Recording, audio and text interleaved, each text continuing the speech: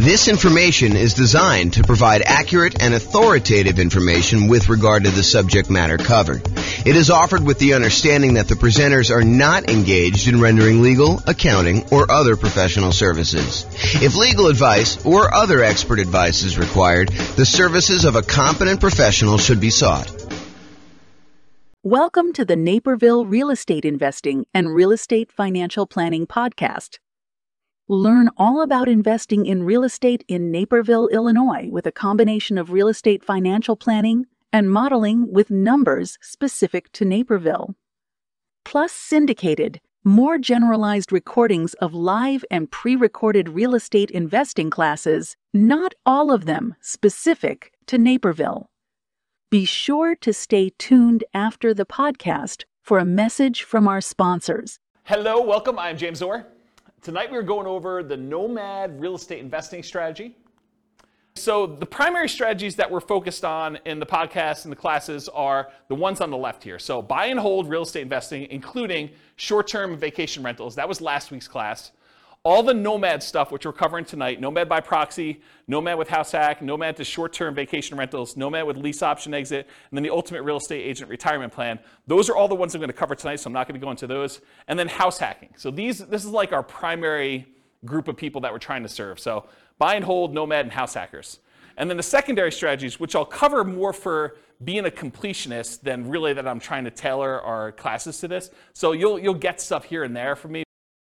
So creative financing, owner financing subject to rent-to-own, lease option, lease purchase, the ultimate strategy, quick turning and flipping properties, the BRRRR strategy, the buy, rehab, rent, refi. I always have to pause and go through the R's in order. Wholesaling, wholetailing, options and option auction, tax liens and tax deeds, partnerships and syndications, deal maker, syndicator, money partner, and loan partner. And then the stuff I'm not even going to bother covering is real estate investment trusts. Go talk to your stockbroker about those, and covered in other strategies. So if you're like, hey, what about probate, James? Or what about short sales? Or what about foreclosures? Or what about pre-foreclosures? Yeah, those are all going to be sprinkled into all the other stuff. Most of the probate, short sales, foreclosures, pre-foreclosures is going to be primarily creative financing, although they do show up in some other spots. But I'm not going to do separate classes about that as its own strategy. It's really sort of a subset of other strategies. That's why I'm not covering it. So I wanted to acknowledge that I'm not skipping it over. It's just sort of not big enough as its own sort of topic. Does that make sense, everybody? All right, cool. If you got questions, let me know. Interrupt. I do ask that you use the microphone, though, so we can get it on the recording. Okay, so in preparation for this series of classes on real estate investing strategies, I made a database, and I will put a link in the kind of video section for people to go look at. But I made a database in Notion that allows you to go in and look at all the different strategies and all these different characteristics. So you have a handout tonight. It's called Real Estate Investing Strategy Profile, and it's got all these different views or ways to measure investing strategies. Everything from down payment is scalable, how you get into the deals, how you exit the deals, how you do the financing to acquire the property, how you do the financing when you're exiting. All these different areas that are kind of characteristics. So I have this database that I've been working on making for all the different strategies, all the ones tonight, all the ones last week, all the ones in the future classes we're doing on the strategies. And then you'll be able to say, show me all the deals we can do that don't require any money down, or show me all the deals that I can do that are, for wealth building, or that are highly scalable, or that require little money down, or whatever it is that you want to look into. So the database is searchable and also able to be grouped and viewed in different ways. And so the reason I bring this up is if I have a particular strategy and I've grouped it one way, is it possible you'll be like, but James, what about this other really obscure sort of unusual situation where I can do that with this thing? Yeah, so there's exceptions to everything, right? You can do creative financing inside the MLS. It's not likely, right? It's really rare, but you can do it. So I've tried to categorize the strategies, but there are lots of exceptions. Sure, you could find a deal or structure a deal to make choices that are not in line with what I've defined here. But the idea is just because you don't think there's a chance that X can happen doesn't mean it won't happen. This is designed to be a starting point discussion to help you make better investing decisions on your own with additional knowledge. Of course, do your own research and make sure that you understand what's happening. Does that make sense, everybody? Okay. All right, so Nomad variations. This is what we're covering tonight. So there's the traditional Nomad model. And for those of you that have never heard the concept of Nomad before, Nomad is something I named. It's not something I invented because people have been moving into houses, moving out of houses and converting into rentals since the beginning of time. That's why we have a woolly mammoth as our logo. So, way back in the day when people were riding woolly mammoths around, they had their cave and they left their cave and they rented out the cave to the person who was coming behind them and they kind of charged them money for it. It's like that old, okay? So the traditional Nomad model is you buy a house as an owner-occupant. You move into the property. You get owner-occupant financing. There's a reason we want owner-occupant financing. It's because it has a lower interest rate usually, and you have less down payment required. So those are the two primary advantages.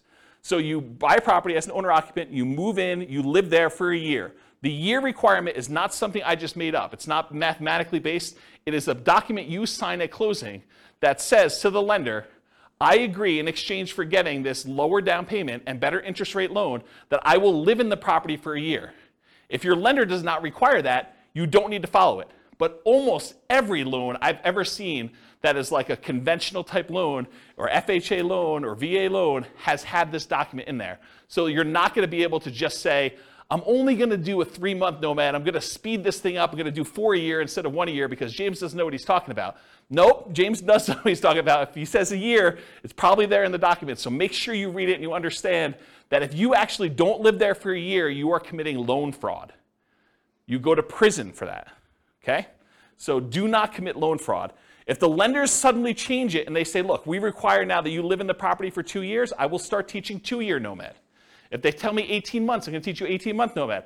They tell you 3 years, I'm going to teach you 3-year Nomad. Right now, they're telling me a year, so that's what I'm teaching you. You follow the obligations that the lender requires from you. You comply, okay? So you move into the property, you live there for a year. It is a requirement of the lender that you live there for a year. Once you're done with the year, you convert the property to a rental, and you buy your next property to owner-occupy.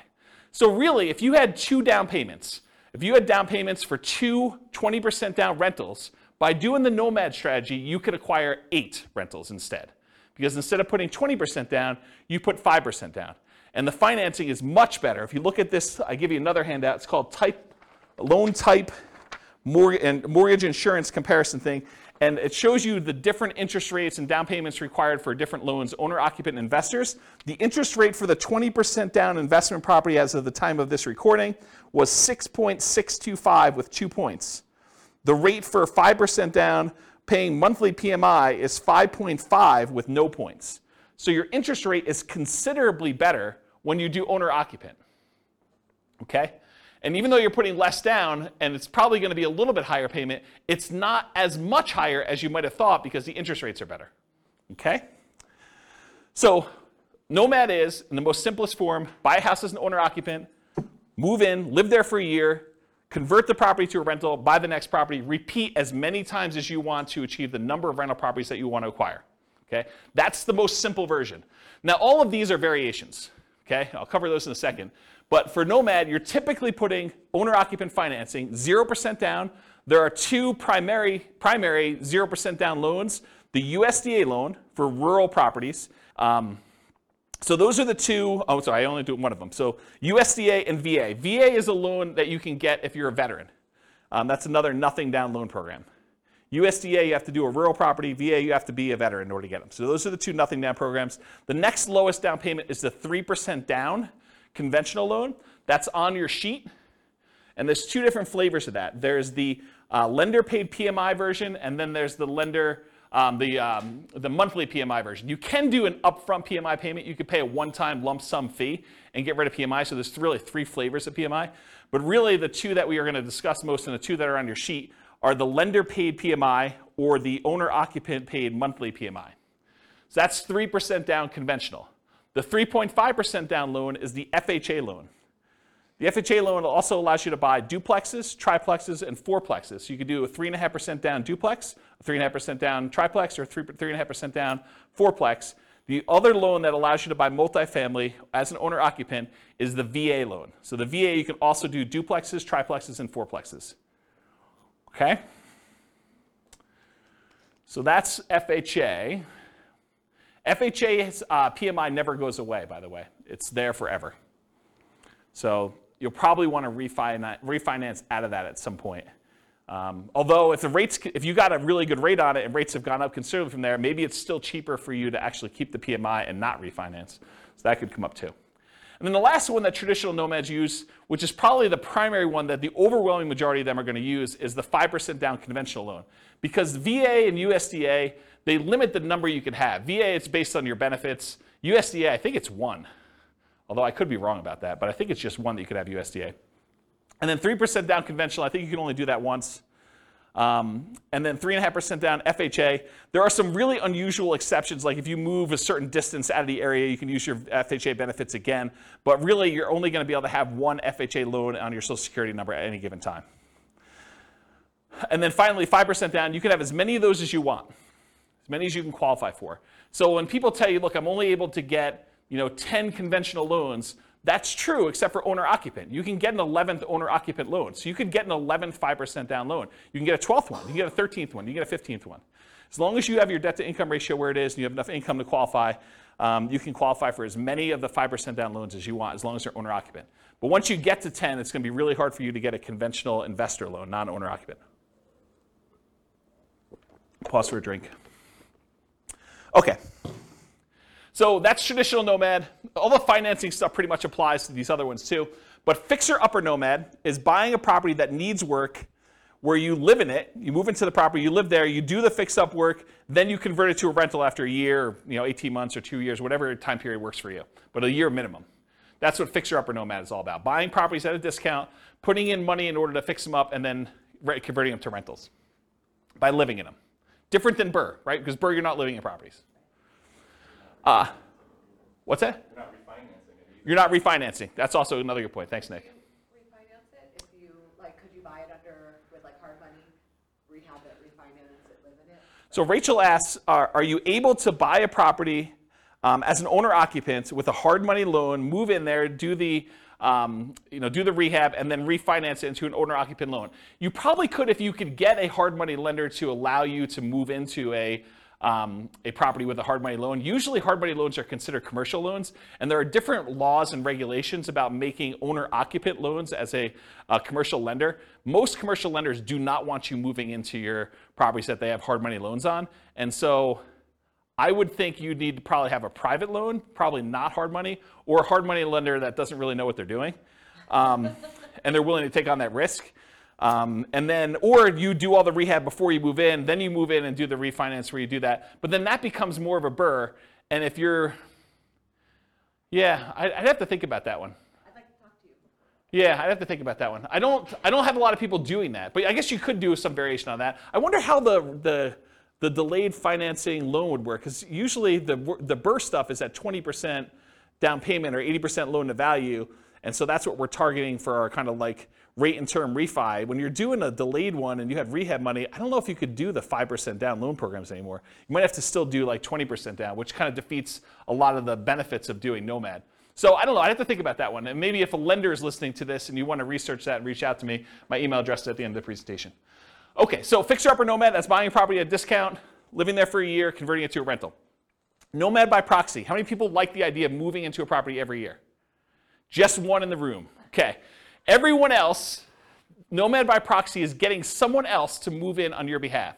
If you have kids and you want to encourage them to get started investing in real estate, and let's say you had planned on buying, 20% down, buy and hold non-owner-occupant investment properties. Well, instead of doing that, you could say, look, I'm going to take this 20% I had set aside for down payments, and I have 2 kids. I'm going to have them buy 2 properties each over the next 2 years. They're just getting out of college, or maybe they're in college, and you're saying, look, I'm going to buy you a property there. We're going to put 5% down. You're going to live there while you're in college. You're going to get 3 roommates for your college buddies, and you're going to stay there for a year. Next semester, you're moving. I'm having you buy another property with 5% down. You're living in the property, and we're going to kind of repeat that to do it as many times as we can that I've got down payments for and I can qualify for loans.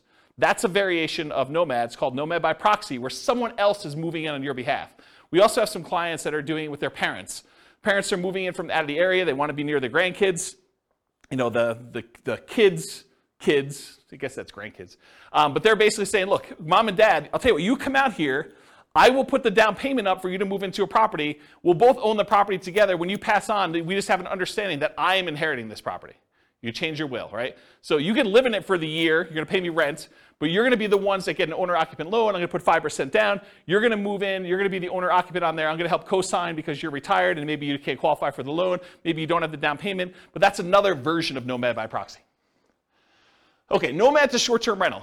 So same idea, you Nomad, you move into, you buy a property, you live there for a year, but at the beginning, bless you, at the beginning, you decide, hey, look, I'm not just buying a straight up long-term rental property. I want to find a property that has really good short-term rental or vacation rental properties where this would be a great vacation rental once I move out. And so you move there, you move into the property, you live there for a year, and at the end, instead of converting it to a year-long lease with a regular tenant long-term rental type property, you convert it to a short-term or vacation rental. And you're just renting it out to, you know, like weekend people in for whatever they're doing. So traditional short-term rental. Once it becomes a short-term rental, it's like you had acquired it for a short-term rental. Except the way you acquired it was 5% down, or 3% down, or 3.5% down, or 0% down in order to get the deal to begin with. Does that make sense?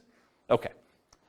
Nomad with house hacking. So some nomads buy a property with the intention of having other people living in the same unit. The most common one is duplexes, triplexes, and fourplexes, where someone buys a duplex, they live in one half, and they rent out the other. That's the most traditional kind of house hacking thing, except with Nomad, you're buying the property with the intention of, after a year, I'm moving out, and I'm converting all of it to a rental. And then I'm going to buy my next property, and buy my next property, buy my next property. And most of the time, you're unable to do like sequentially a lot of duplexes, triplexes, fourplexes because you're limited in the loan types that allow you to do these multifamily. You can only do really one FHA. Maybe you get one, maybe your spouse gets another one. Maybe you get divorced, get remarried again, you get your next spouse to do a third one. Maybe you do something fancy like that, but for the most part, you're gonna be hard pressed to do more than 2 or 3 at most. I mean, maybe you have a VA benefits, you do your VA loan first, then you do your FHA loan, then your spouse does an FHA loan. Maybe if you and your spouse were military and you each got a VA loan, you each got FHAs, maybe you get to 4, but that's going to be really hard to do and very specific circumstances to do it. Okay, so that's basically, so the house hacking idea is you buy a property, usually it's duplex, triplex, or fourplex, you get roommates for the other units, but you can also do it if you buy a single family home and you want to rent out certain rooms. Or maybe you decide to get an RV, you live in the RV, you rent out the main house, you kind of live in the backyard or the driveway, you can get kind of creative with this idea. Or maybe you've got like a 3-car detached garage and you rent out the spaces. That's another version of house hacking, right? It's like renting out part of the property that you're living in is the definition of house hacking. Okay, so all those different variations exist, Nomad with house hacking. The Nomad with lease option exit. So nomading, you move in, you buy the property, you move in, you live there for a year. At the end of the year, instead of converting it to a long-term, 1 year at a time lease, you say, I'm going to go find a tenant buyer, someone who wants to purchase this property, but they need a year or 2 or 3 in order to get something in line in order to be able to qualify to buy it. Maybe it's enough down payment, or maybe it's time on their new job, or get their debt to income right, or their credit score up, or whatever. But they want to rent it from you for a year or 2 or 3 with the option to buy it from you from a year or 2 or 3 down the road. And so you buy a property, you live there for a year, then you find a tenant buyer instead of a regular tenant, and you actually lease option it to them where they give you an option fee, and then they lease it from you, and then they exercise the option at some point in the future. Or if they don't exercise the option, you get the property back, and you presumably find another tenant buyer to come in and eventually buy that property from you.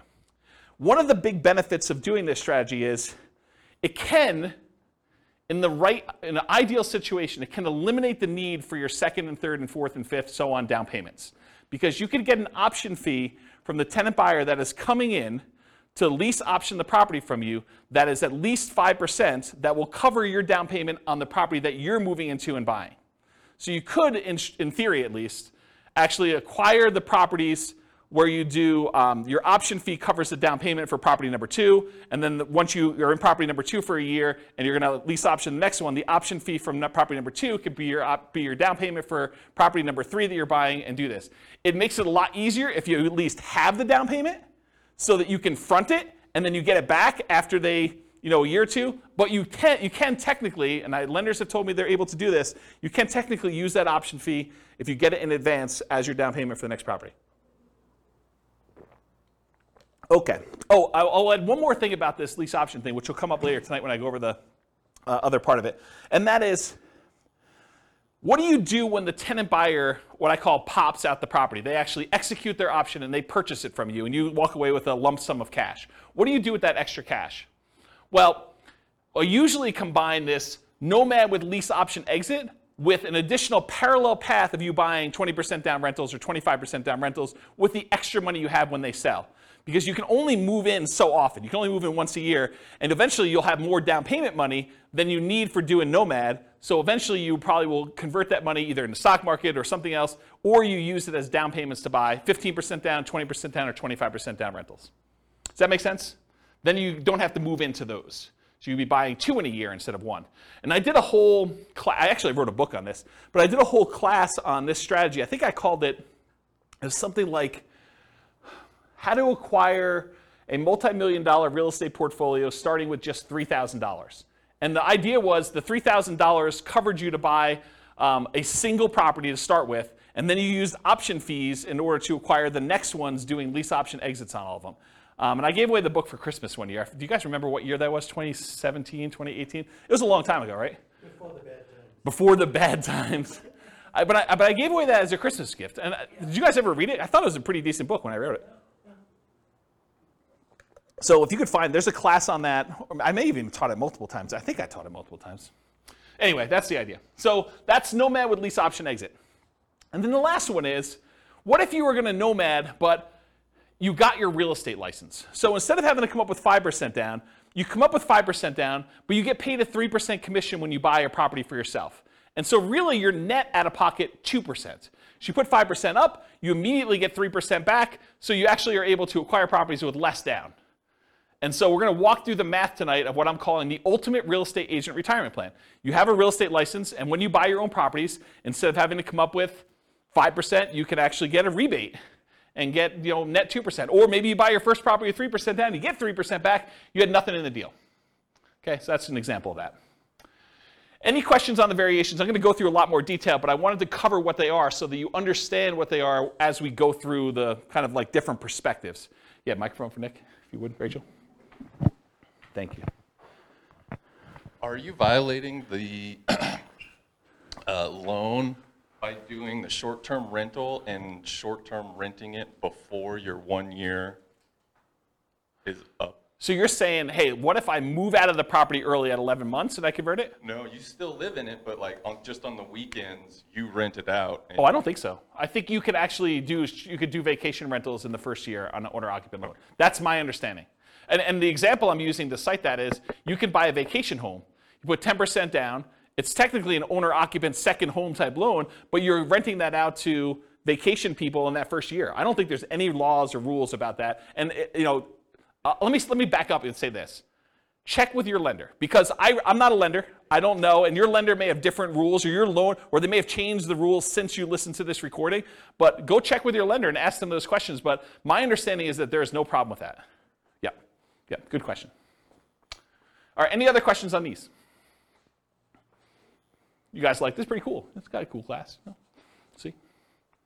Check it out. All right, so now I'm going through this kind of like real estate investing strategy profile, and I'm going to just start talking about the different characteristics of this strategy and the kind of like where it lies. So is this a real estate investing strategy or a real estate entrepreneurship strategy? And I define the difference as this. When you're investing, your primary goal is to take money and get a return on that money. So you put out money and you're expecting to get a return on it. Real estate entrepreneurship is different. You're kind of like starting a business and you expect to get paid primarily for the time you've got invested. Not necessarily the money you're putting into deals, but the work that you're putting in. And so traditionally with buy and hold, you put up 20% down, 25% down, and you want to make it as passive as possible. You're not really trying to get a return on your time. You're trying to get a return on that 20% or that 25% down. When real estate entrepreneurship, you might be going buying properties creatively, lease options or subject to or something like that, where you're primarily going out, you're doing marketing, you're talking to sellers, you're getting a seller to agree to some type of creative financing deal. Maybe you're not putting a lot of money in the deal, but you have a lot of time and effort put into it. And so that's real estate entrepreneurship, where you're trying to get a return on the time you put in primarily versus the money. So nomading, in my opinion, is investing. Is you're putting up some money and you're doing this. There's not a lot of extra work to nomading, more so than just picking out the property, acquiring the property, and moving in. So most of the time, people are typically thinking of nomad real estate investing as an investing strategy rather than real estate entrepreneurship. However, there are strategies that are more entrepreneurial. They take more effort and more work. For example, fixer-upper nomad. You're moving into your property. You're doing manual labor. Either you're managing a contractor or contractors or trades in order to come in and do stuff for you, or you're doing it yourself, or you're actually swinging a hammer and laying flooring and painting and stuff like that in order to do that. That's pretty active. That's pretty entrepreneurial, in my opinion. So these are more entrepreneurial. Fixer-upper nomad. Nomad is short-term rental. Unless you're hiring a property manager and it's really hands-off for you, that one's probably going to be more hands-on, more entrepreneurial, more active. Nomad with lease option exit, you're finding those tenant buyers. That's a lot of extra work. You're kind of managing that process of seeing them through to actually buying the property from you. That's a little bit more work. So those are a little bit more entrepreneurial in my mind. Now, remember I said at the beginning there's like exceptions. You're like, James, what about this? Yeah, it's gray, right? I mean, some of these are more than others, but it's not like black and white. This is that. This is more investing.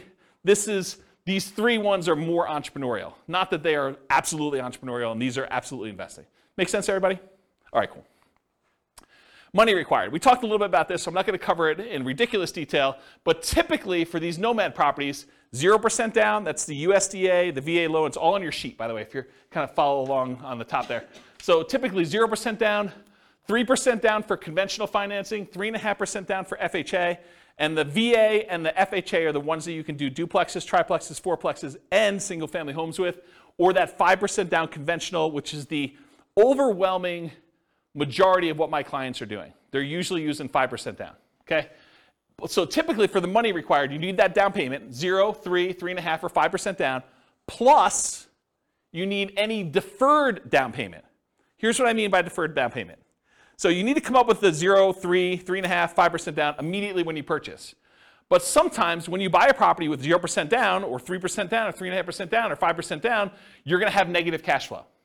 If you had put 20, 25, 30% down, you wouldn't have negative cash flow. So you could choose to put more down and not have negative cash flow. Or you could choose to put less down and have negative cash flow. So what is that negative cash flow really? It's deferred down payment. It's the money you're paying monthly instead of coming up with an extra $60,000, $70,000, $80,000. So are you okay with $200 a month negative or $500 a month negative instead of $60,000? And the $200 a month negative may be for a year, 2 years, 3 years. So the idea is that instead of coming up with the $60,000 more for down payment to have it have break even or positive cash flow, you could say, I'm willing to pay this $200 a month because I only needed to come up with 3% down, or 0% down, or 5% down, or 3.5% down in order to acquire this property. So for money required, you need the initial down payment, 0, 3, 3.5, 5%, plus any deferred down payment, aka negative cash flow, plus reserves. Right? You're not going to do this kind of real estate investing without having adequate reserves. All right, so those are the three sources of money that you need to do these types of deals. You might also see less frequently when you're doing Nomad by proxy, when you're the one moving in but someone else is providing the down payment. So you might actually be the one moving into the property, but your parents are doing the down payment for you. Or you're the grandparents and your kids are providing the down payment for you. So you might not need that money. You might use a lease option, non-refundable option fee, deposits on properties, that you're moving out of as the down payments for purchasing the next property with Nomad with lease option exits. We talked about that before. You get the option fee after the year for that person to become a tenant buyer, move into the property with the right to buy it from you. And that option fee is usually non-refundable. It's negotiable, but it's usually non-refundable. And so you get to use that without having to worry about having to come up with it again. And it gets, in most cases, it is applied as a down payment toward their purchase. Okay? So talk to your lender about how to structure that correctly for you. But when you're doing these things as far as money required, you may not need the down payment if you're using the option fee from the tenant buyer to provide your down payment for the next one. Although it's much easier if you have the down payment and you just get reimbursed, right? From just a logistics, mechanical way of it works. If you've got the 5% sitting around, knowing that after you close, you're going to get that back, a lot easier to structure than having to get it in your hands before the tenant buyer moves in, before you actually close on the loan, because what do? Do you go under contract when you don't have that in your hand? That's kind of iffy, right? I mean, you risk your earnest money. It's a little harder to structure that way. You can, but it's harder.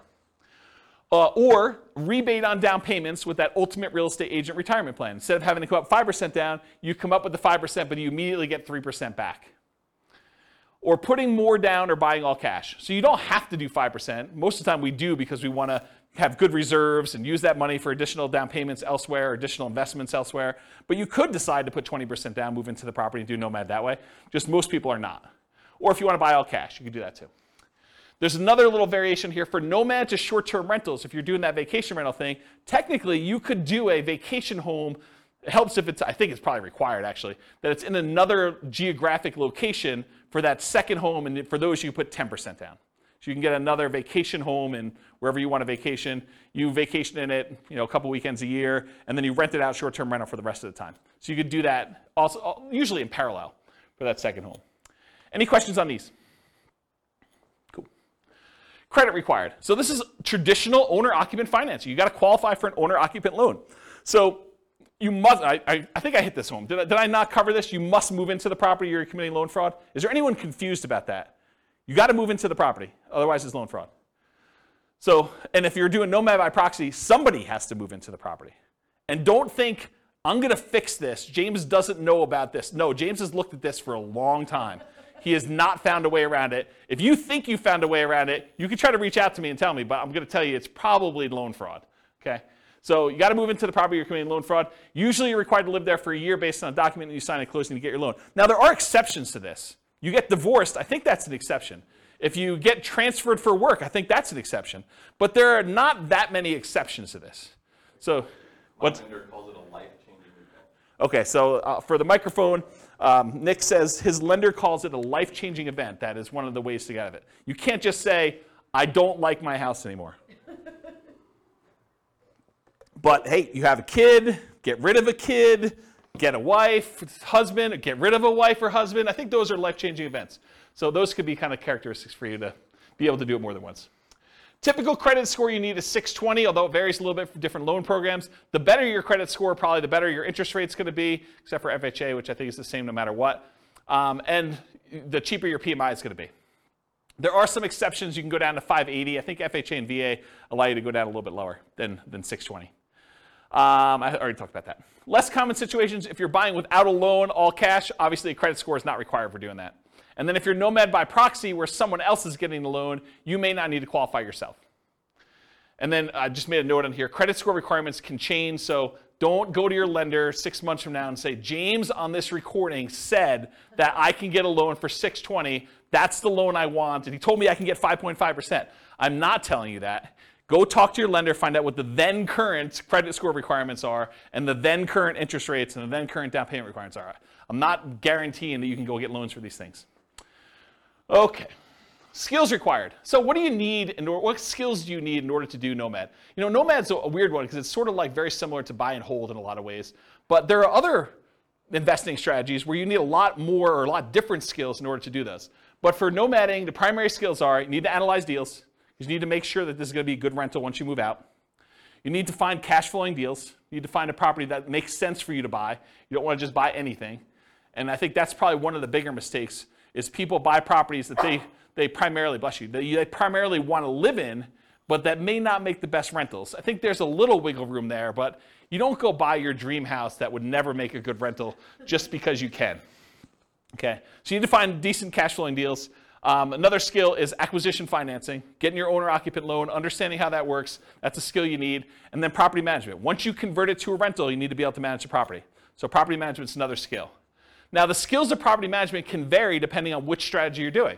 If you're managing them yourself, that's one strategy.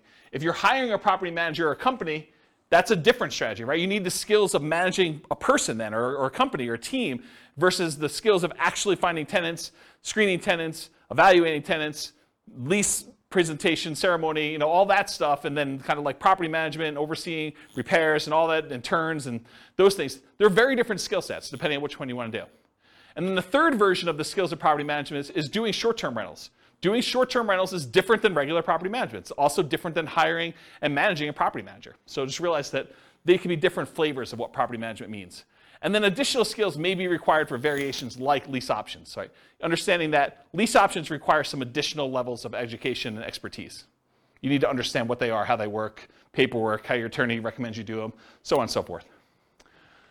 Okay, stability. So this was This was a email I got probably like, I don't know, 3 months ago, 6 months ago now. And it was a guy that does the Farnham Street blog, whose name escapes me, and I probably should have looked it up because I forgot it last week too. But he basically sent out this blog post in an email, and it was about this idea of active versus passive stability. And the basic concept is something is considered passive if you do it, and then you don't have to do anything to it anymore. It's sort of like it'll take care of itself. But then there's this idea of active stability where you actually have to keep doing something to something, or it'll blow up or destroy you or kill you or whatever it is, or it'll kind of eat up, your investment or do poorly for you. And so real estate on a whole is very active, right? If you don't do anything with your property, even if it's vacant land, if you don't pay your taxes on it, they're going to come and they're going to take the property, right? They're going to do your foreclosure, they'll have a tax lien or tax deed sale, and you'll lose the property. So it's very active. But even within the active part of it, there's some variations. For example, if you go get a 30-year amortizing loan, that's more passive than getting a interest-only loan that has a balloon, right? If you don't really do anything with the loan, over 30 years, that thing will pay off, right? You're just making the payments every month, that'll pay off. Whereas with an interest-only loan with a balloon, you might make payments for 10 years, but at 10 years, you got to take an action, because there's a balloon that says the balance is due at 10 years. So if you don't do a refinance or sell the property, you're going to have a real problem. And so can you see that doing an interest-only loan with a balloon is more active than a 30-year amortizing loan that is more passive? Even though both of them are really active. You got to do stuff with them, right? So I started thinking about this idea of stability in real estate investing. So even more active than passive are fixer-upper nomads. Got to do the work, got to get in the property, got to do everything you need to do there. Nomad to short-term rental. You got to kind of manage the short-term rentals or manage a manager doing that. And then nomad with those lease option exits. That is more active than a traditional nomad and just rent it out long-term. Okay? So those are the more active versions of this. And then I have a little thing over here of just about like the difference between active and passive. You can read through that if you want to. Any other questions? Sweet. Am I going too fast? Okay, good. I'm going to take a drink though. Scalability.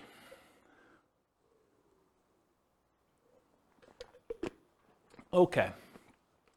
So what if you really wanted to do Nomad 10 times in the first year? Hard to do, right? Because you got to move into the property. We got that year-long commitment we got for the lender. So Nomad is often limited to one per year. From that perspective, it is much harder to scale. There's a slower acquisition speed for you. You get slowed down. Some would argue that's good, right? You're kind of like dollar value averaging or dollar cost averaging, depending on how you look at it and what you're kind of like squinting to kind of convert it from a stock kind of term to a real estate term. But you're buying 1 unit per year, regardless of what the price is doing. So you're buying like over regular intervals. The market's down, you get a little better deal. Market's up, you pay a little bit more, but the properties you purchased previously are also up too, presumably. So you could increase your speed, your ability to scale, with Nomad by proxy. You could have someone else move in. You got 3 kids, you could do 3 a year now, right? You got 2 sets of grandparents, you want them to move near you, great, you can now do 2 a year. Nomad to short-term rental. So with 10% down, you might be able to do a second vacation home in parallel to this strategy, right? So as far as scalability goes, you could move into one yourself where you live in, and then maybe you buy a second vacation home every year in a new location. And then you could put non-owner occupant, regular investor, not moving into the property, a strategy like traditional buy and hold in parallel. So you buy 1 Nomad that year, and you've got enough for 20% down payment. You buy a 20% down payment non-owner occupant, you could be doing those at the same time. So as far as a scalability perspective, though, there is something working in your favor with Nomad, and that is it is 1/4 the down payment required for traditional buy and hold. Instead of having to save up 20% down, you only need to save up 5% down. So from that perspective, it's even more scalable than traditional buy and hold is. It's somewhere between 1/3 if you're doing the 15% down, non-owner occupant loans. Most people are probably doing the 20 or 25. So in that way, it's 4 times as scalable. For the same down payment you need to buy 1 20% down rental, you could buy 4 Nomads. It takes you longer time to do it, but you can actually do it faster in the form of down payment. So if you've got great savings rate, maybe you don't need to worry about that as much. But if you're slow on your savings rate, this could actually be a way to speed things up. Also, 5% down payments, the owner-occupant ones typically have better interest rates. So from that way, it helps you as well. Any questions on scalability? Risk exposure. So I would consider Nomad to be a medium risk strategy. I don't think it's a low risk strategy, and I don't think it's a high risk strategy, because there are things that are riskier and there are things that are less risky. But I would consider this to be a medium risk strategy. And so here are some of the risks you have when you do Nomad. You have what I call amplified returns. Because you're putting less down, sometimes as little as 0, plus some closing costs and stuff like that, sometimes as little as 0 down, your returns get amplified. If things are going well, they get amplified positively. You know, if you make $12,000 in appreciation in 1 year on a very little or 0 down investment, your returns look amazing, right? You put $1,000 into the deal, you make $12,000, that's like crazy, crazy good. However, what if property values went down that year? Well, they get amplified in the negative direction as well. So if you have a loss, they get amplified negatively. If you have a gain, they get amplified positively because your down payment is so much smaller. Another risk is increased likelihood of negative cash flow, right? If you're only putting 5% down or you're putting 0% down, your chances of having negative cash flow are greater than if you put 20% down or 25% down. So I think that is an additional risk that you have. Now remember, that negative cash flow is really a deferred down payment. So you could argue that it's less risky because you don't have to put the full $60,000 out all at once. You can put out $200 a month and keep a really big buffer in reserves instead, right? So in that way, it seems a little less risky, but it is a risk that you have this probably negative cash flow. You could have a price decline during ownership. Property values do not always go up. Sometimes property values go down. I mean, I have to say it because otherwise people say, oh, James told me it always goes up 3% a year. What's going on here? So price declines can happen during ownership, and rent declines can happen. They're not as common as well, but you can see soft rental markets. If vacancy rates are really far up there and you want to get your property rented, you might have to drop rent. Just because you got it last year doesn't mean you'll get it this year. So you could see rent declines during ownership. And your credit is at risk. If you're signing on these loans and something really goes wrong and you're unable to make those payments, you could get a foreclosure. And then finally, you have all the typical tenants/property management risks. So tenants slipping and falling, suing you for discrimination, all those typical risks that you have of property management, those are also included when you do the Nomad strategy. Now, as far as short-term rentals go, you could argue that there's slightly more risk with short-term rentals, vacation rentals. You have more people in and out of the property, more chances for slip and fall, less familiarity. There's all sorts of subtle additional risks there. But you also have additional income coming in, presumably, from doing a short-term rental. Otherwise, why would you do it? Why wouldn't you just do a long-term rental? But you're getting this extra income, so I think that sort of offsets some of these additional risks that you might have. So I don't know, maybe it's a little bit more neutral, but you also have an unusual risk with short-term rentals, and that is the risk of kind of like HOA or city or county or local governments or even insurance companies changing their policies such that the property you were once using as a short-term rental can no longer be used as a short-term rental. So I think that's an additional risk that you're less likely to see with long-term, year-long leases, buy and hold type rentals. Any questions on risk exposure? Is this helpful for you guys, kind of seeing it's all broken out this way? Are you seeing the form, those that came, who came last week? Just you, right? Are you seeing the parallels of how this works now? Yeah, this makes a lot of sense. That's the idea. I try. All right, so profit speed. How quickly and what magnitude of profits do you see? So how quickly do you make money and what size of money do you make at what interval? So if you guys have seen this before, this is my return quadrant. The return quadrant shows you the 4 different areas of return you get by having a rental property plus reserves. So on the left-hand side is cash later, appreciation, and debt paydown. It's money that you're seeing in your return, but you're going to have a hard time accessing until you either sell the property or you do a cash-out refinance. So the property values tend to go up over time, and you tend to pay your loans down over time. That usually increases your equity in your property, and you can access equity by selling the property or doing some type of cash-out refinance. Those are the 2 primary ways. There are other ways, but they're more unusual. And then on the right-hand side is your cash now stuff. That's cash flow and the tax benefits you get by owning rental property, and I'm specifically talking about cash flow from depreciation. Cash flow from depreciation is you take the amount of, when you own rental properties, the government allows you to depreciate the property, usually over 27 and a half years for residential properties. So imagine you bought a rental property And when you kind of like do your math based on what you paid for the property, you subtract out the cost of the land, because you cannot depreciate land, you can only depreciate the building. But if you imagine for a minute that when you figure out your depreciation, you're able to depreciate maybe $10,000 a year. That's gross depreciation. That's the amount that you could take in gross depreciation. And then I'm not an accountant, go talk to your own accountant, but this is my layman's version, and you cannot use this version on your tax returns, but this is basically how it works. If you make $100,000 a year and you have $10,000 in gross depreciation by owning a rental property, then you're only paying taxes not on the $100,000, you're paying taxes on the $90,000. So what you really end up doing is you save $10,000 of taxable income. So if you take that $10,000 in taxable income and you multiply it by your effective tax rate, which is a conservative way to look at it, then that is the amount you have in cash flow from depreciation. That's the amount you did not need to pay in taxes at the end of the year, or the amount that you could take by adjusting your exemptions on your job income and take them with each paycheck. Okay? So let's say your tax rate was 20%, you had $10,000 in gross depreciation, you multiply 20% times the 10,000, you now have $2,000 a year that you're getting in cash flow from depreciation. You can either get that back at the end of the year instead of having to pay taxes on it, or you can adjust your exemptions. That's exemptions, right? That's what it's called, Denise? Withholdings, that's it. So whatever it is on your tax return where you actually are saying, I don't need to pay in as much tax because I keep getting a refund at the end of the year, so let me pay in less. So you do that, and then on your paycheck now you see an extra, whatever it is, $180 or 170 bucks, whatever it works out to be, on your paychecks that you now got in. So that could help offset any negative cash flow you might have, or it could add to your cash flow that you're already receiving from the property. But it's through your paycheck and tax savings, not directly from the property. Does that make sense, everybody? And then this total adds them all up and reserves. The top half of this quadrant, if you've never seen me teach this class before, the top half of the quadrant are the ones that are more speculative. They're more reliant on how the market performs. Do property values go up? That's appreciation.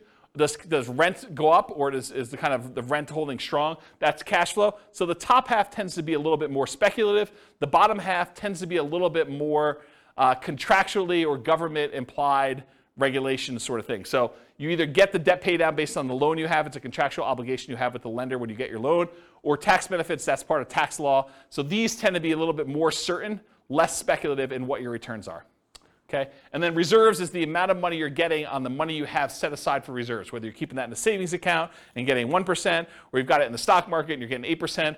The amount of return you're getting from having those reserves set aside so that when you need to access them, we got to take that into account, because we're going to divide all these other returns by the amount you have in reserves as well to show what your overall return is with the drag of having those reserves. So we got to give you credit for the money you're earning on the reserves. So that's why it's there too. Okay, so let me make sure I cover what I wanted to cover in here. So with Nomad, you typically can start seeing the appreciation and the debt pay down within 30 days, right? You buy the property values go up, you pay down the loan a little bit, you start seeing those right away. However, cash flow you don't get till a year, and your cash flow from depreciation you don't get till you convert it to a rental. So if you're house hacking, you get a little bit of it now, but really you're primarily seeing that a year from now when you convert it to a rental. Rents and security deposits are typically paid in advance, so you do get that a little bit more up front. Short-term rentals, while you're still living in a property, can speed up your time to receiving cash flow. So you could, on weekends, short-term rental your property as a vacation rental. Lease options, you typically see an upfront option fee. So that's another speedy thing if you're doing a Nomad with lease option.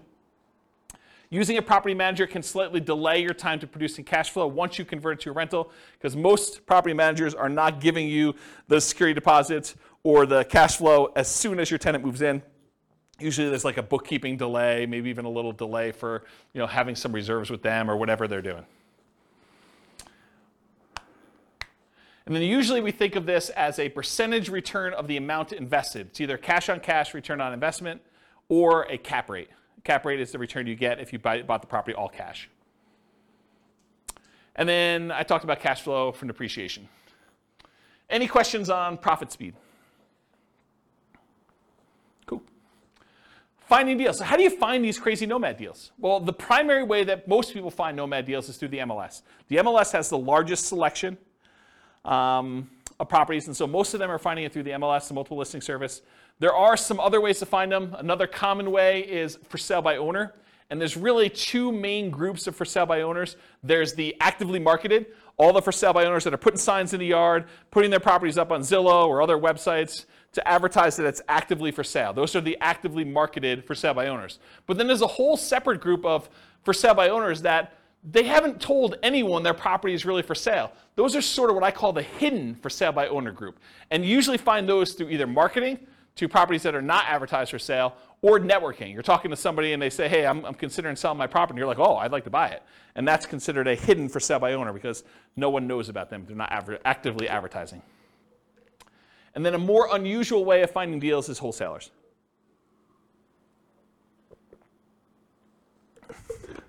Okay. Any questions on finding deals? What are you laughing at? So easy. So easy? Oh. I mean, this is not intended to be a class on finding deals. This is the class on everything Nomad. I can't teach the 2-hour class on finding deals within it.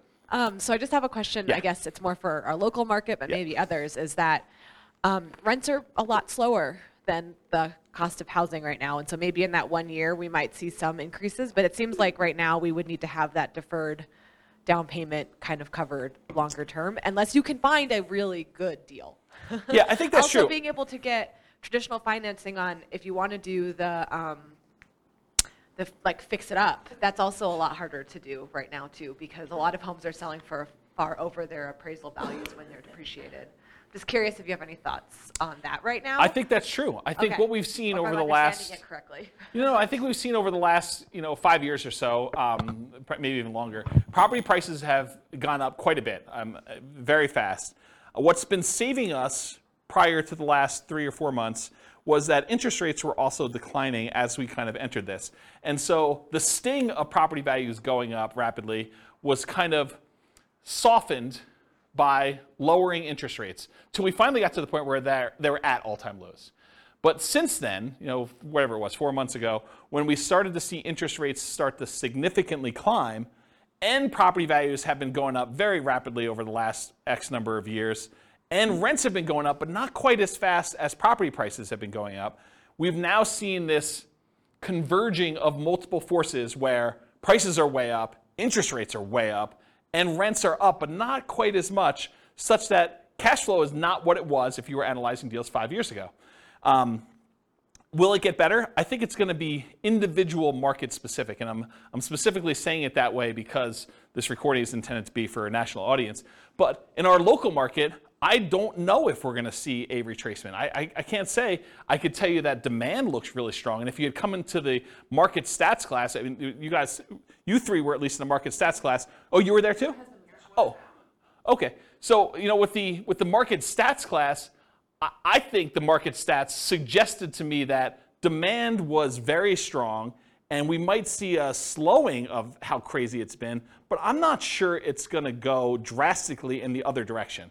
I mean, it's possible. I can't predict the future. My crystal ball is really blurry for me, but I think that we're probably going to see a slowdown, maybe a little bit retracements, but I think that's true. Now, if you think about it though, if you put 20% down and you were able to get break-even cash flow a few years ago, maybe now it's 25% because you see an increase in down payment and an improvement in interest rate in order to get to that point. Maybe it's even hard to find those, but I think there's still, even in the craziest, amazing markets, there are still exceptional deals out there. You can still find that amazing cash flow property.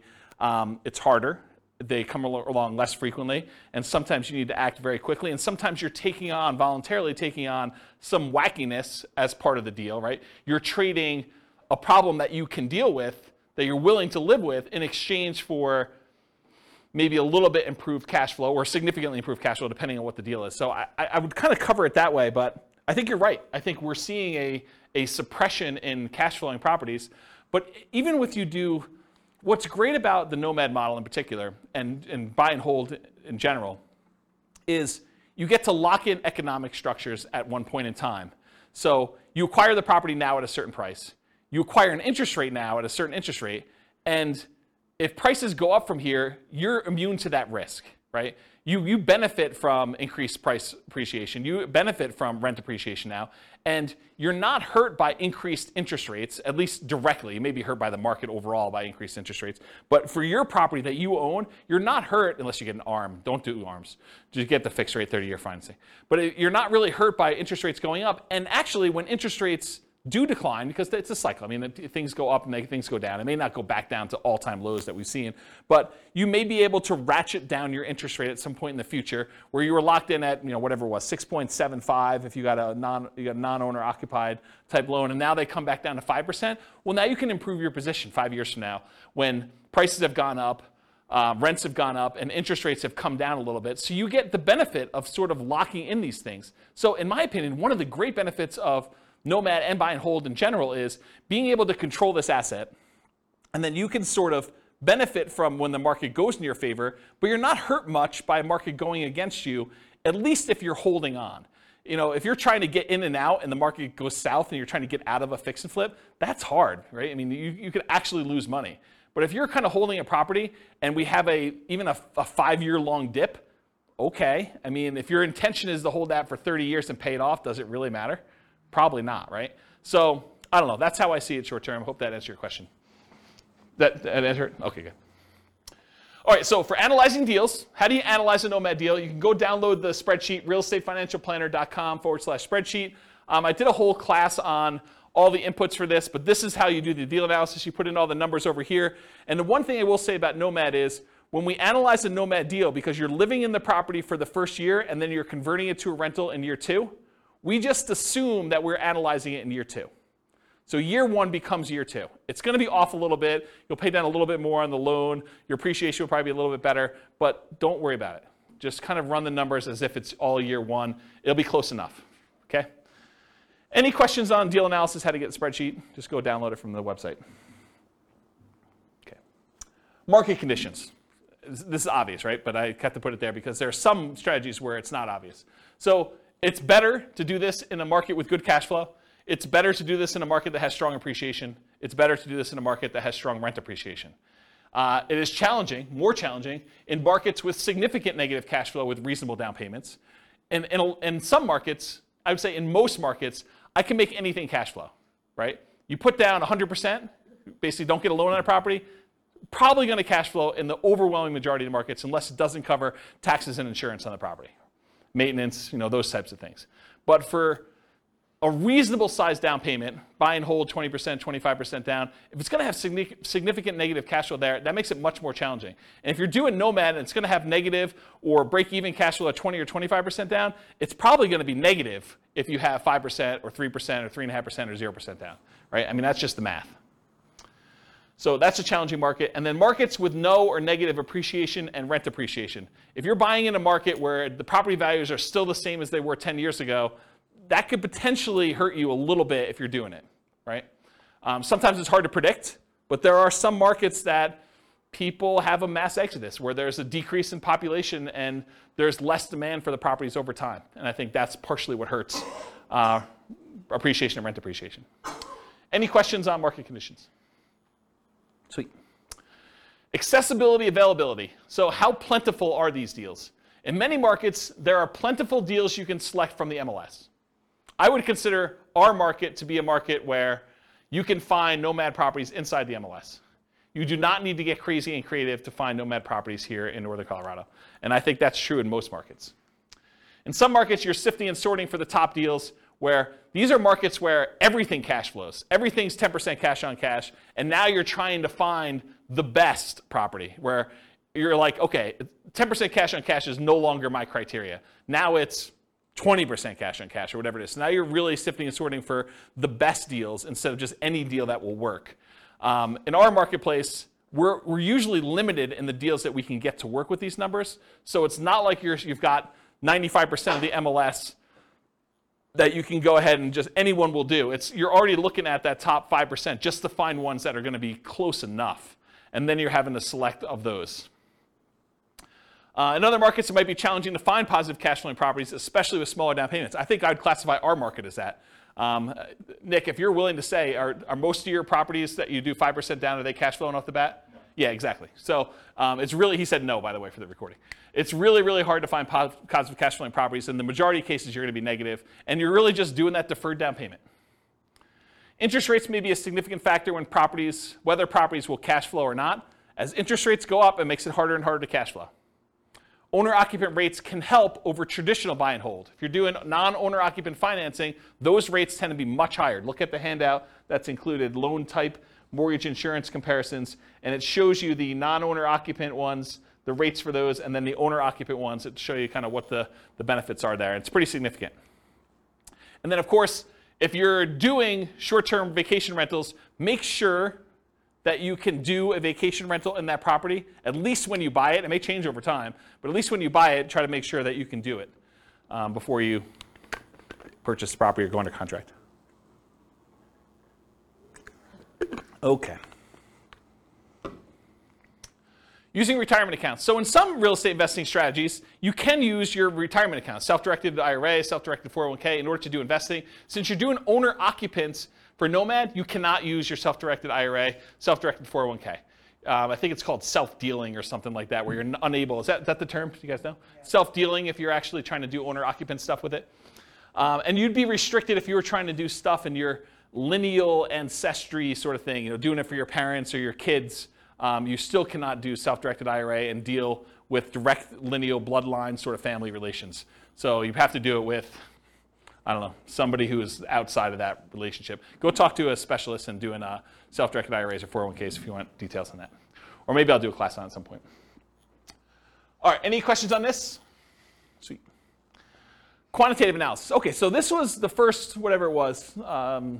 I can't even do math now. First 5/8 of the class was all about sort of like a qualitative analysis showing you like how the different characteristics of this as a real estate investing strategy are, and I kind of measured some different things to show you this is how it is. The second half, I'm really going to focus, second 3/8. I'm going to focus primarily on more of a quantitative study of like, how does this strategy compare if we're doing buy and hold? With my thinking being that as I do different strategies over different classes, over different, kind of nights and stuff like that, I will kind of reference back the other ones that we did to show how those did numerically, and then how does that compare to the strategies that we've already covered. So you'll be able to see tonight at least, buy and hold to Nomad, and then as I move forward, I'll look back at buy and hold and Nomad and whatever we're doing that night to kind of give you a comparison. So that was my thinking. We'll see how it goes because it's already getting overwhelming with just the buy and hold comparison, but that's my intention as of right now. So here it is. How well does Nomad perform toward achieving financial independence? That's primarily what I'm looking to measure. And as I go through these, one of the things I realized very quickly as I went through them, because I was making decisions as to, well, I'm not going to show 30 examples of this one. I could show 30 examples of this strategy versus 30 examples of this strategy. I'm just sort of showing one or two of each kind of group, but each individual sub-variation of Nomad could literally be its own full-day seminar, not even just one class. It could be like a full day of, let's go over all the different ways that Nomad with lease option could work and how that impacts your ability to achieve financial independence and how they compare and risk. And there's there's a lot of stuff. So I have a lot of stuff I can cover over the future. So there will probably be their own eventual full classes on each. And there probably are at least a full class or several classes on them. It is, and this is kind of like a warning to you, it's naive to generalize these results. Okay, so if you go and say, oh, James said, and I'm making this up because I don't remember, James said lease option is the best strategy I should do, so I'm always going to do lease options in every situation. And he says Nomad by proxy is the second worst, so I should never do that one. Oh, that would be bad for you, because this was a very specific situation for a very specific group of people with very specific amount of money they've got coming in, and property prices and appreciation and their rent to price ratios. Like all those things will come into play. And I think I talk about this at the very, very end, but you can't just assume that because I told you X was the best, that X will always be the best in all situations for all people, including you. Okay? But I'm going to show you like a very specific situation and how it plays out for them. All right, so for quantitative analysis, we're going to do Nomad. We're going to do 5% down payment with PMI. For Nomad to short-term rentals, I've done significantly higher income. I think I increased the income you're getting on rent by 25%, and then significantly higher expenses. I changed maintenance from 10% to 20%. In many cases, there's usually more work involved in that one as well. So part of the increased income that you're getting from doing short-term rentals is your labor, right? It's like you need to figure out what your dollar per hour is in addition to the extra income you're earning by the kind of characteristics of that. Then I'll do fixture upper Nomad, Nomad by proxy, Nomad with house hacking, Nomad with lease option, and the ultimate real estate agent retirement plan. All the ones we covered, I'm going to do examples of. Okay. So first, I need to tell you how I define financial independence, because I think that's important for you to know what I'm measuring. So financial independence for me in this definition and what we're doing tonight, and I think it's a good general one, but it is when your investments provide your minimum target monthly income in retirement. What some people might call lean fire or just regular fire. It's when your investments provide you enough money coming in where you can live off of those things without doing additional work. You may choose to do additional work, but you could actually stop working. It consists of three things. Thing number one, any passive income you have coming in from Social Security, pensions, or annuities. Those are your three sources of passive income. If you could think of another one, let me know. It also consists of, number two, any net cash flow after all expenses from rentals. So net expenses after vacancy, property management, maintenance, taxes, insurance, mortgage, principal, and interest. Like all of those things that get included in there has to be net cash flow after all of those. And then finally, number three, whatever yearly safe withdrawal rate you believe is correct times the amount you have invested in stocks or bonds or something else. You cannot double dip and count equity times your safe withdrawal rate. That's already being counted in your cash flow. You can't count the amount you have in your pension if you're already counting that somewhere else. This is additional money that you have invested most of the time in stocks or bonds, but it can be anything else, okay? And that's the return you get on those. So it's three things: that passive income from Social Security, pensions, and annuities, net cash flow from rentals, and then your yearly safe withdrawal rate on any invested assets, okay? Those are when the sum of all three of those, when those exceed your minimum target monthly income in retirement, you meet the definition of being financially independent. That's my definition for tonight. Any questions on that? Cool. So all of these assumptions are changeable. I will put the links to the actual scenarios. You can copy them into your own account, and you could say, oh, I'm not like this person. I make X amount more or X amount less, or my properties are this or that or whatever. All of these things, all these assumptions are changeable, but this is what the situation is. So I picked an arbitrary couple. They're married. They're both 21 years old. They recently graduated from college, and they're working in a technology department of a large healthcare business. They have a total of $10,000 saved up between the both of them. It's not each, it's combined. They earn a total of $72,000 per year combined, not each. Another way of saying this is they each earn $18 per hour times 2,000 hours per year worked equals $36,000 per year each that they make. They're saving about $1,000 per month before they buy any houses. If they were to buy a house, it would be less because their cost of renting is lower than the cost to buy. Okay? But right now, if they're renting, they're saving $1,000 per month. They are obsessed with achieving financial independence so they can retire early. They want to find their best path to financial independence together. For the modeling, they're both taking Social Security at age 67, and I incorrectly modeled it such that they worked through 67, so the amount they collect in Social Security at age 67 assumes they work through that full time period. Technically, if they retire early and they stop working, Social Security will be a little bit lower for them. But then they would have already had enough financial independence from their other assets where it shouldn't matter. That's why I was able to justify it to myself to let it go. So Social Security estimated based on them working until age 67. So I said that. Any questions on this? Cool.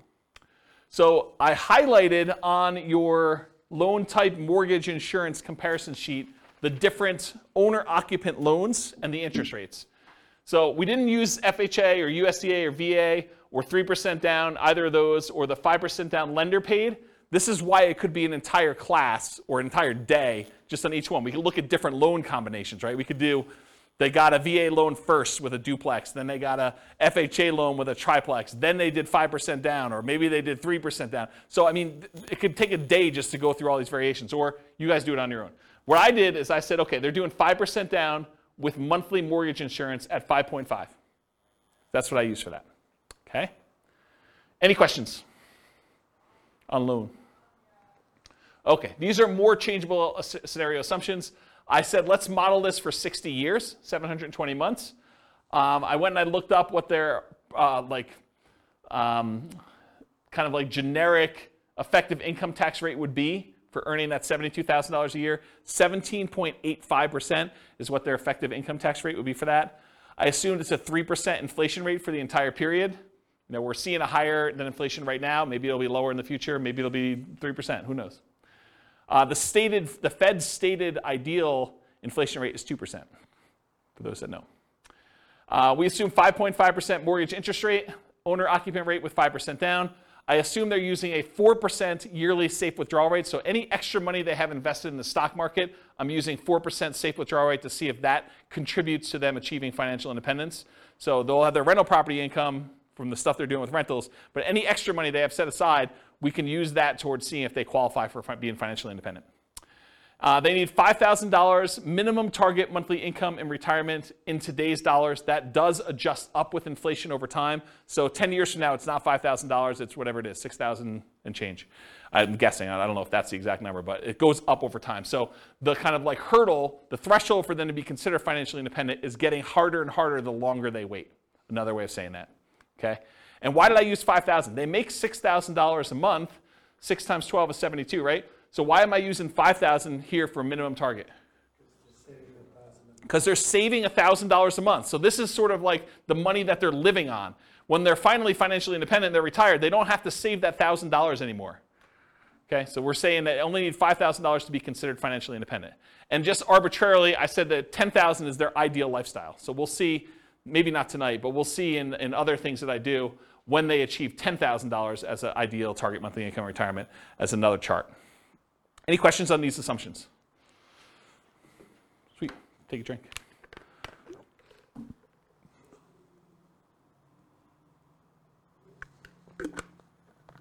All right. Ooh, small fonts. Okay, so these are the property assumptions. These are the details that I use for the property. So I'm assuming it's a $375,000 property. It is not based on Northern Colorado. It's a generic sort of like skewed a little higher than average property for the U.S. So 375 property value, purchase price, and it goes up at a rate of 3% a year. The same rate as inflation.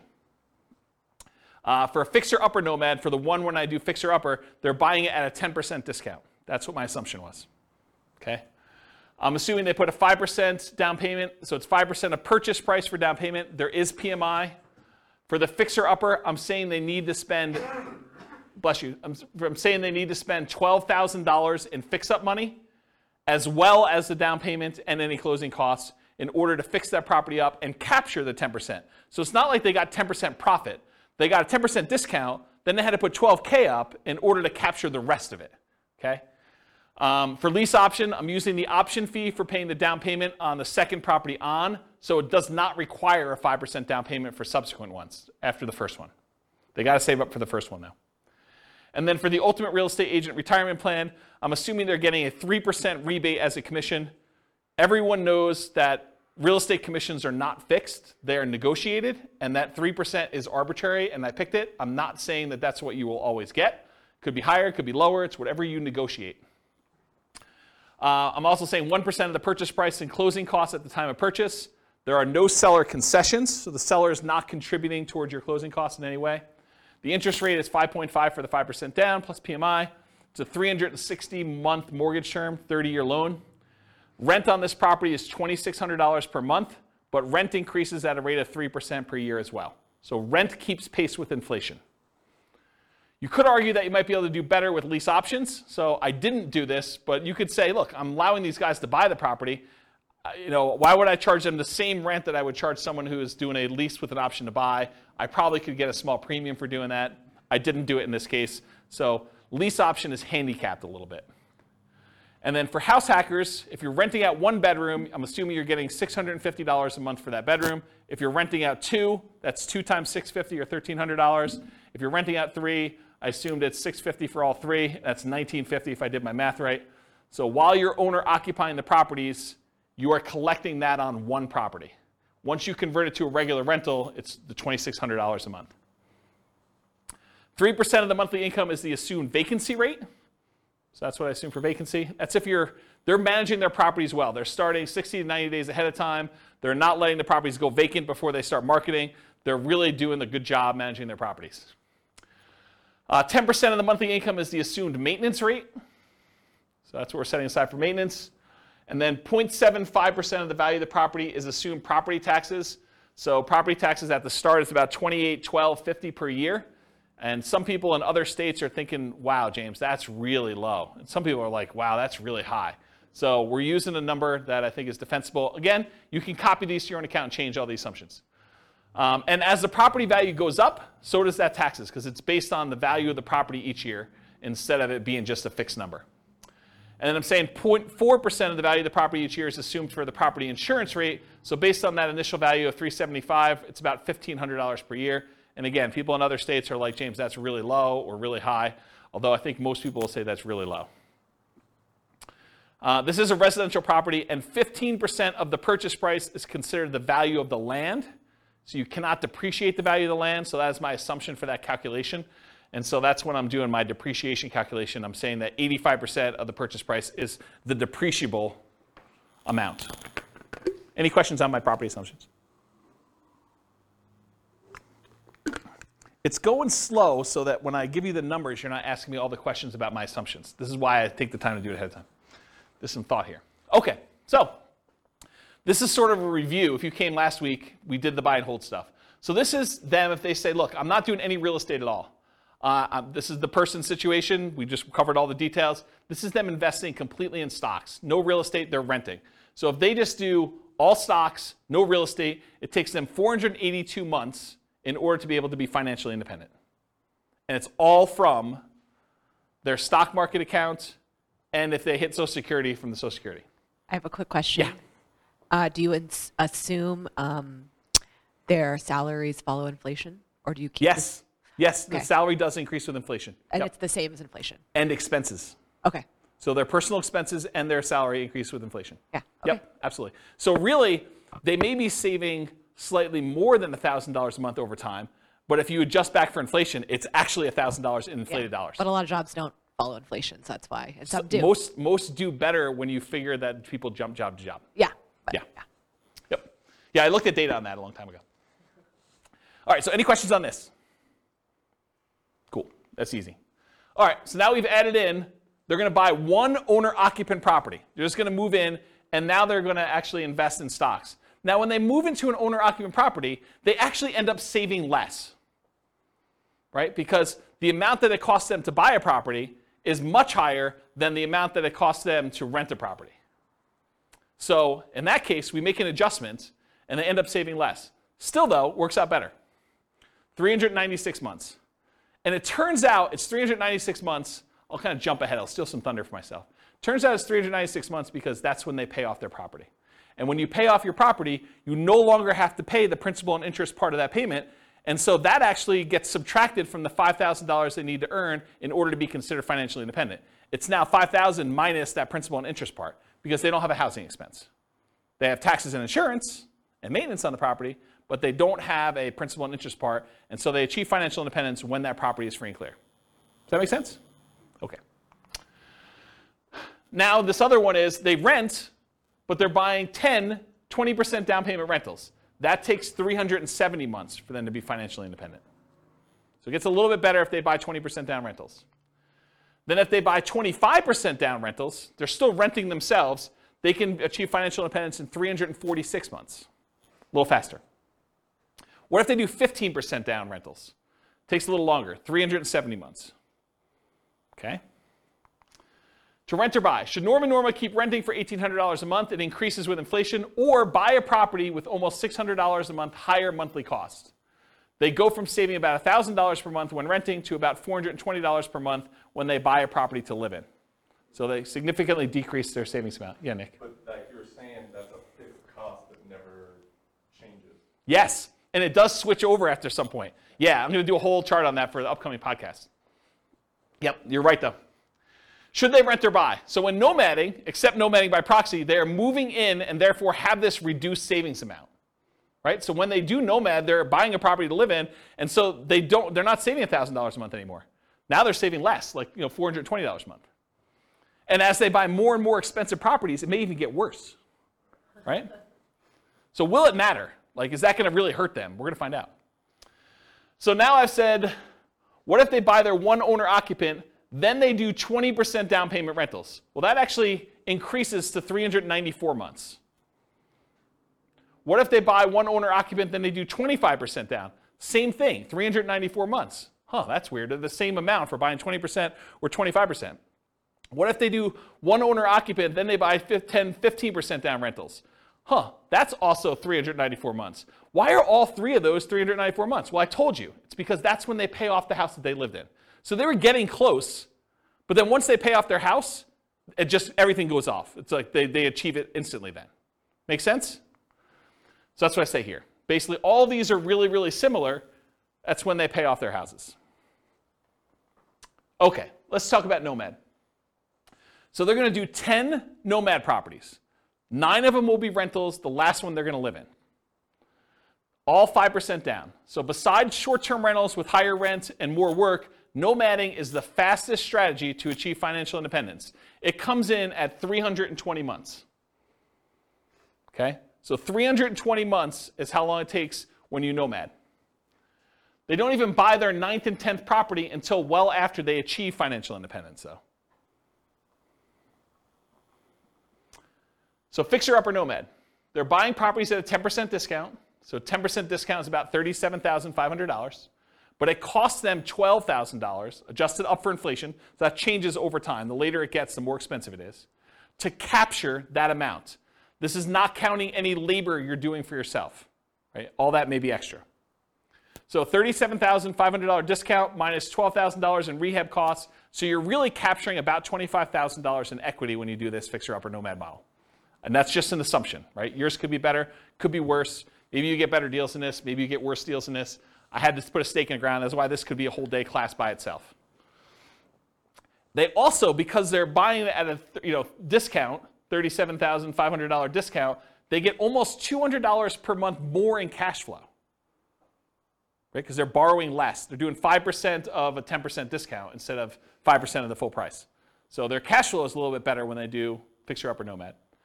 They need more money to acquire/rehab the properties, though, which actually delays when they can buy the property. Because if they were just trying to buy a property as quickly as they could save up just a 5% down payment plus closing costs, now they need 5% down payment plus $12,000 plus 1% in closing costs. It delays when they buy that first property and some subsequent properties as well. Okay? But then they're collecting better cash flow on it, which helps them qualify for future loans and kind of replenishes their money, but they still need $12,000 in rehab money for the next one too, because I assume that they're repeating it every time.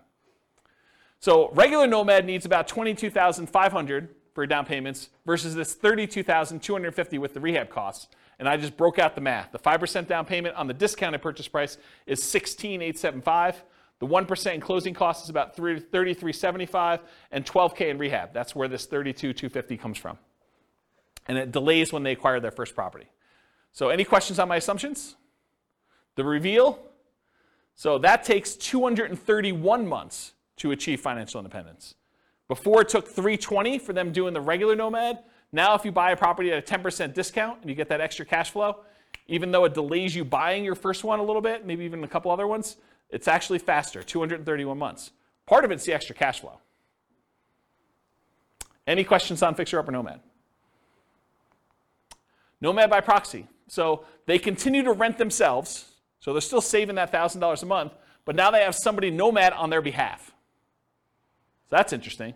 We've assumed that they have more than one proxy, which is a big assumption because if you're just thinking I've got one kid or one friend or one parent or whatever it is who's willing to do this nomad by proxy for me, then this would slow it down because I've assumed that they could do it as quickly as they can come up with that 5% down payment and they've got enough people to do it where they're doing that. I assume that there was no benefit or compensation to the proxy. Most of the time when you're having someone nomad by proxy, you're giving them below market rent or ownership in the deal or something else. And I did not assume that in this case, which is a big assumption. And that's why this whole thing could be its own class, right? It could be a whole full day class. They just started paying rent right away.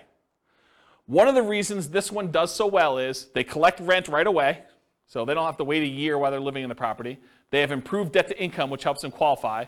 They're still renting and have income property and properties, and then they buy faster than one per year, because they've got the Nomad by proxy. So this shows you how quickly they're acquiring properties. This is the number of properties owned, and this is time. The red one is Nomad by proxy, so you can see that they acquire them very, very quickly. You know, basically by the time they're, I don't know, month 150 or so, they have all 10. The orange one is when they did Fixer Upper Nomad, so that was a little faster, even though it was slower to start. See that? So they had all those, a little bit, I don't know, around 200 months or so. And then the regular traditional Nomad, it was slow. And I told you, they didn't acquire these last two until after they were financially independent. Because part of it is they've got to acquire the properties, they got to make sure they have their DTIs in place, and they got to make sure they have down payments saved up. So that just shows you their speed. How quickly does Nomad by proxy do it? 214 months. Financially independent, 214 months for that one. Versus 231 with Fixer Upper and 320 for traditional Nomad.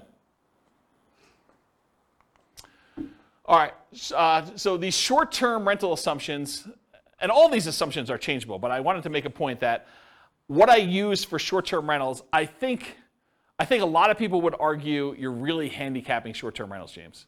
But this is what I used. So rents will be higher, but fees and expenses on rents will be significantly higher as well. Overall, I've assumed the net, after all the additional expenses, your rent will be 25% higher. So instead of $2,600 a month, it's $3,150.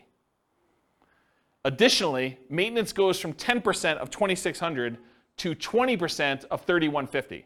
So it goes from $260 a month for maintenance to $630 a month for maintenance.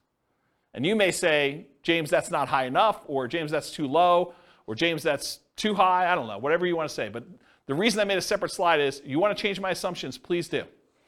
Okay? So the increase, in my opinion, is modest, but it still impacts achieving financial independence.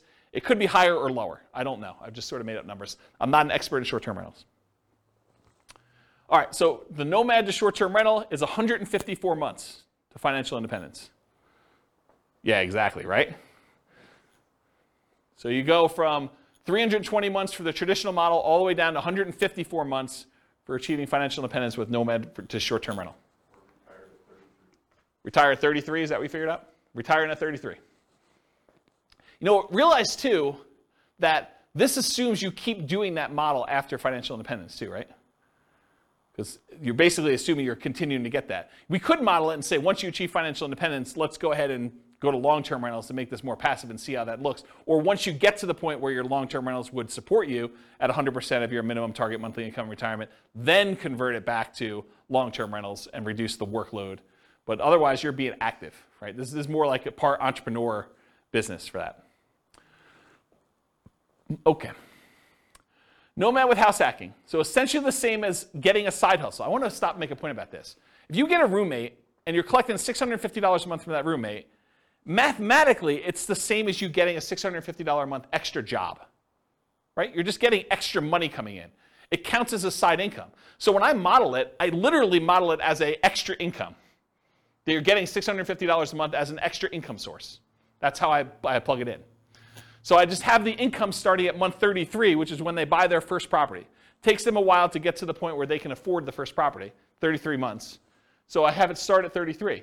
And I ran 3 different scenarios, with 1 roommate, with 2 roommates, and with 3 roommates, just to see how the difference worked out. So with 1 roommate, it's an extra $650 per month. With 2, it's $1,300. With 3, it's $1,950. And then once the year is up, or once they buy their next property and they move out, then they bring these roommates with them, in theory, and they convert the last one to a regular rental getting $2,600 a month. Does that make sense, everybody? Okay. So if you get 1 house hack roommate, it's 263 months to financial independence. If you get 2 house hack roommates, it's 238 months. If you get 3 house hack roommates, it's 214 months. And in this case, once you achieve financial independence, I jettison your roommates. You no longer need them. You just keep living in the house from there on, right? Because once you get there, the income that you were getting from that doesn't count anymore anyway. So I just said, let's just get rid of it. Okay, so you have enough financial independence income sources from the rentals and any money you have in the stock market and whatever else to support your minimum target monthly income in retirement without the extra roommates in house hacking modeling. Okay, any questions on this? Is this nice to see? Kind of like the comparison? All right, so I just want to remind everyone what this deal is. So traditional Nomad, you buy a home as an owner-occupant, you live there for a year, then you buy a new home, you convert the previous to a rental, and you repeat the process until you reach your financial goals, as many times as you want. With Nomad with lease option exit, you buy a home as an owner-occupant, that's the same. You live there for a year, that's the same. You buy a new home, that's the same. Then you convert the previous to a lease option tenant buyer. That's different. And you replace sold properties with new properties. And you repeat the process, okay? So lease option is different than traditional Nomad because you're putting tenant buyers in there, and then any ones you sell, you take any proceeds you have, and you're, at least in one of the variations, you're buying replacement properties with 20% down or 25% down. All right, so here's the challenge with this. If we run this and we don't buy replacement properties, they sell their properties to tenant buyers, and you don't really acquire a bunch of properties, right? You basically get one, and then you live there until you buy the next one, and then 3 or 4, I think it's 3 years later, you sell it off, so you go back down, and then you can buy another one, then you can do this, and it keeps repeating, and you never really get to the point where you own as many properties as you did with other traditional models, because every time you convert it to a rental, in this case a tenant buyer, rent to own, you actually are selling the properties after a period of time. So it's bad in that way. So in the past, I often taught this combined with buying 20 or 25% down payment properties instead of having to wait for all the Nomad ones, right? So this is how they compare. This is regular, what I just showed you over here. This is the same one, versus if you add buying 20% down payment rentals, you end up getting up here and you end up having properties. But there's some buying and selling going on here throughout these transactions, right? So you eventually get to that point where you do that. Yeah, well, I should do a whole new class on this. I mean, this should be a full day seminar, honestly, because it's complicated. There's a lot of stuff going on. So anyway, when you do those, though, buying 10 properties with lease option exits where you're not replacing them with 20% down payment properties, it takes 379 months. It's one of the worst ones. If you do it where you put 5% down, and then when you come up with a 20% down payment, you can also buy those in parallel, it's 441 months. It's even worse. Okay? Now, what's the problem you're solving by doing lease options, though? Having to come up with down payments, right? Because this is a strategy where you don't need to save the down payments anymore. You use lease options to do it. You need to save the first one, but then after that, you're kind of using other things. And again, if we did different assumptions, this could win. This could be the best strategy based on the assumptions we use. Okay. The ultimate real estate agent retirement plan, you're nomading with a real estate license. You're collecting a commission on the property you buy to Nomad into. In our modeling, they essentially get an instant 3% commission, meaning instead of 5% down, they're really paying net 2% down plus closing costs. So the way to think about it is they come up with 5%, and then they immediately get rebated back the rest. 3% of that. Not 3% of that, but 3% of the purchase price, so 60%. If their limitation was down payment, if that was what was holding them back, this helps a lot, right? Not having to put up as much, but it doesn't solve all problems. It doesn't solve debt to income. So I plan to teach a whole course on this strategy for those that are interested. If you guys are like, hey, I want to do this whole thing, I probably will do like some type of significant course. So if you do that, though, it's 310 months to do that. And all it is the same as traditional Nomad, except you have a real estate license. So that's the difference. So the main real estate license, the main one where you didn't have a real estate license was 320 months. This saves you about a year, 10 months, just doing it that way. Okay? Any questions on that? Nice. And then this is all the buy and hold ones from last week with all of the Nomad stuff from tonight, all on one chart so that you can see a comparative where they are. And you could see in general, bless you, Nomad is better, right? Can you see that?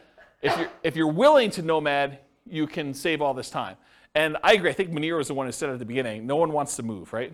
Who wants to go and move into properties? But you make a compelling enough financial argument. You're like, is moving worth 50 grand? Or is moving worth 10 years of not working? You start getting to these points where you need to make that decision for yourself. Is a really sucky weekend worth, stopping working 10 years from now? 10 years earlier than you would. And only you can make that decision, but that's how I think about it. What's the maximum number of properties they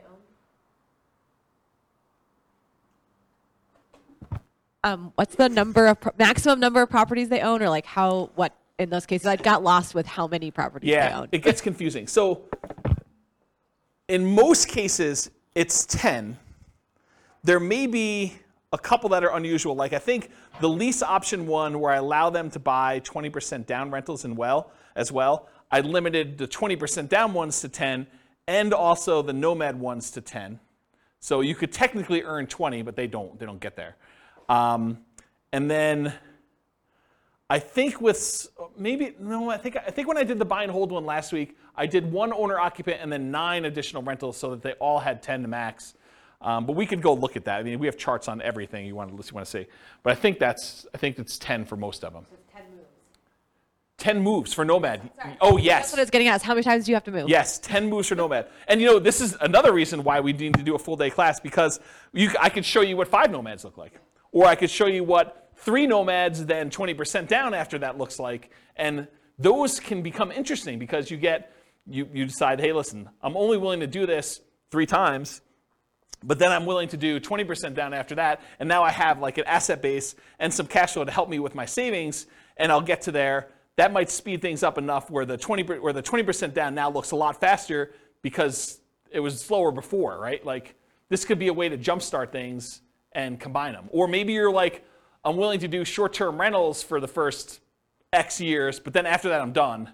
Or I'm willing to buy a certain number of properties till I have kids and then I'm done. Or I can't start nomading until my kids are out of the house and then I start nomading. So there's all sorts of variations on how to do this.